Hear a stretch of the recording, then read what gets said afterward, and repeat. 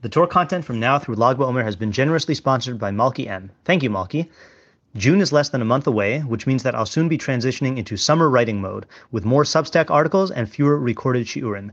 The bulk of these articles will remain free. However, if you would like to support my Torah and gain access to additional spicy written content, consider becoming a paid subscriber by going to rabbischneeweiss.substack.com and signing up today. Hello, I'm Rabbi Matt Schneeweiss, and this is the Stoic Jew podcast, where we explore the relationship between Judaism and Stoicism. If you listen to the most recent episode, you'll know that I made this episode right after that. And you'll also know that I don't have my laptop in front of me right now because I wanted to force my way through this podcaster's block. And since one of the obstacles was endless research to try to find the perfect Jewish and Stoic texts to match the theme of the episode, I thought it would be good to go to the opposite extreme and to just forget about any text and to just record my thoughts. You'll also know, if you listen to the last episode, that I am currently sick. Thank God, not horrendously sick. It is not COVID, or at least it doesn't seem to be COVID. There's some speculation that it might be RSV. All I know is that it has. I've had what started off as a sore throat and extreme fatigue on Friday and Shabbos and Sunday, and then Monday and today it's moved to my chest. So coughing with some phlegm type content, not to get too graphic, and still extreme fatigue. So part of the I actually just wanted to make this episode so I can kind of talk through my thoughts about being sick in the framework of Stoicism and Judaism. So I guess first thought is that I, at this point, at the age of 39, know myself better than I did earlier. And I know what some of the obstacles that I'm going to have to face are when I get sick. And it's not like I get sick very often. I mentioned in the last episode that I haven't really gotten sick since December 2021.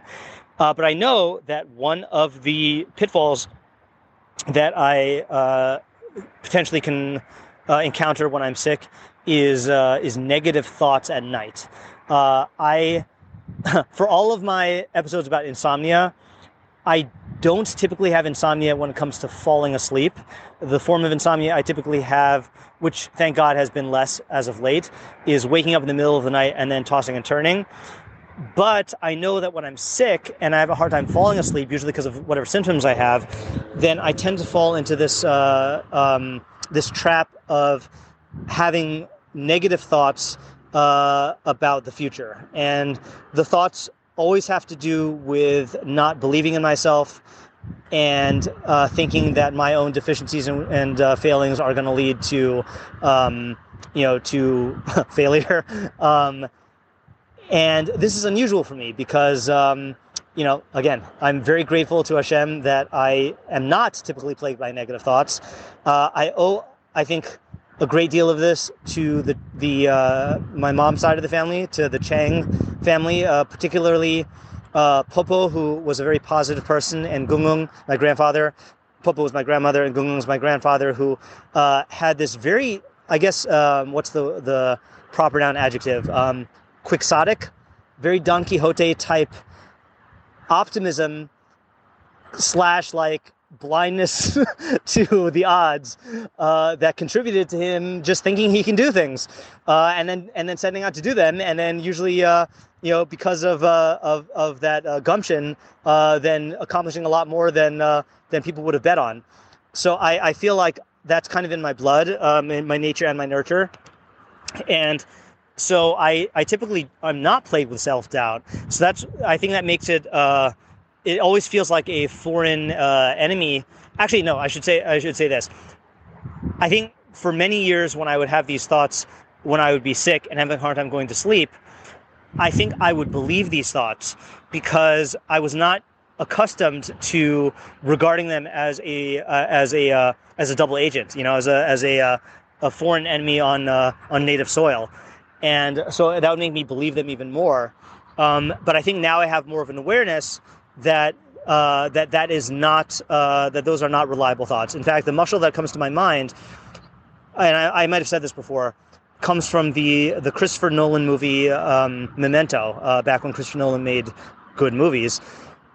And for those who don't know the plot, Memento is about a guy who has a condition where he can't form new memories. So he basically like every few minutes forgets everything except for his long-term memories, and then he has to like reorient himself. So one of the techniques that he uses is he writes notes to himself. He takes Polaroid photos and then writes captions on them. He tattoos really important information on his body so that he can like see it. So there is this is not a spoiler, there's a scene early on. The movie goes in reverse chronological order, so maybe the whole movie is a spoiler, I don't know. But he comes to, he comes out of his amnesia state or whatever, and he sees this photo of another character, and it says, "This is Teddy, don't believe his lies." And the whole thing is that because he can recognize his own handwriting, because the main character recognizes his own handwriting, he knows that he wrote this, and he knows that he can trust himself more than anyone else. So soon after seeing this photo, then Teddy comes along, and Teddy, says, "Hey," and he's acting all friendly, but the main character knows that he can't believe his lies. So whenever I find myself confronted with these thoughts late at night when I'm coughing, and there are these thoughts about how is next year going to go, am I like, the imposter syndrome thoughts come, do I really have anything to offer to the world as a teacher or as someone who knows anything about Judaism, all these thoughts. I'm not going to go into detail about what they are, but, thoughts of that nature. Then I immediately think of that line from Memento, and I say, "This is Teddy, don't believe his lies." This is the Yetzer Hara, this is the sickness speaking, don't believe his lies. And I think like a muscle, I've been able to strengthen it by exercising it. And, I was actually very surprised. Maybe it's because it's been a while since I've been sick, that these last couple nights when I've been struggling to fall asleep and these thoughts have intruded, I will just tell myself, like, that these thoughts are false, just push them out of your head and wait till morning. And in the morning, you realize that these are ridiculous. And I've been able to successfully do it by willpower alone. And I think that this is one of the domains of skill that I appreciate Stoicism more than Michelet. I mean, Michelet obviously is my favorite, but Michelet focuses more about on thinking about the consequences of your decisions and then allowing that to shift your thinking and your feelings. Stoicism often involves elements of cognitive behavior theory of examining the contents of your thoughts and identifying the mistakes. Michelet does that also, but Michelet does it indirectly. Stoicism, I found, does it directly.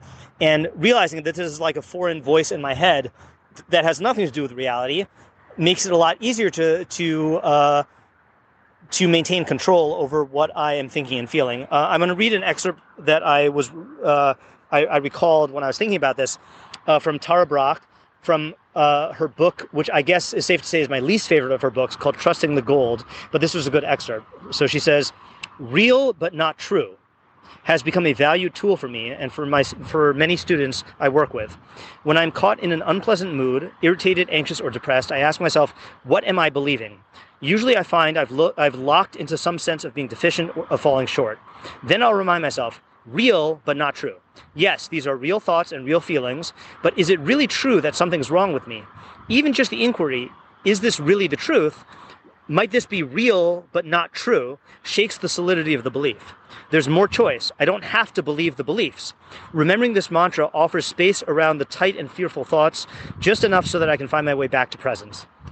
And that is very, very much in line with the excerpt from Epictetus in the Enchiridion in the handbook, which I've read many times, and also in the discourses. Again, I don't have my laptop in front of me, so I'm just going to paraphrase this, about questioning impressions. When you're confronted by an impression, which is this, the version of reality that's presented to you by your imagination, fueled by your desires and fears, you should question and say, hold off 1 second, impression. Are you really what you purport to be? And you should recognize that you're just an impression and that you can choose what impressions to have. So I think that's lesson number one that has been on my mind since I've become sick in these past couple of days, which is that, you have to know thyself, but know thy sick self.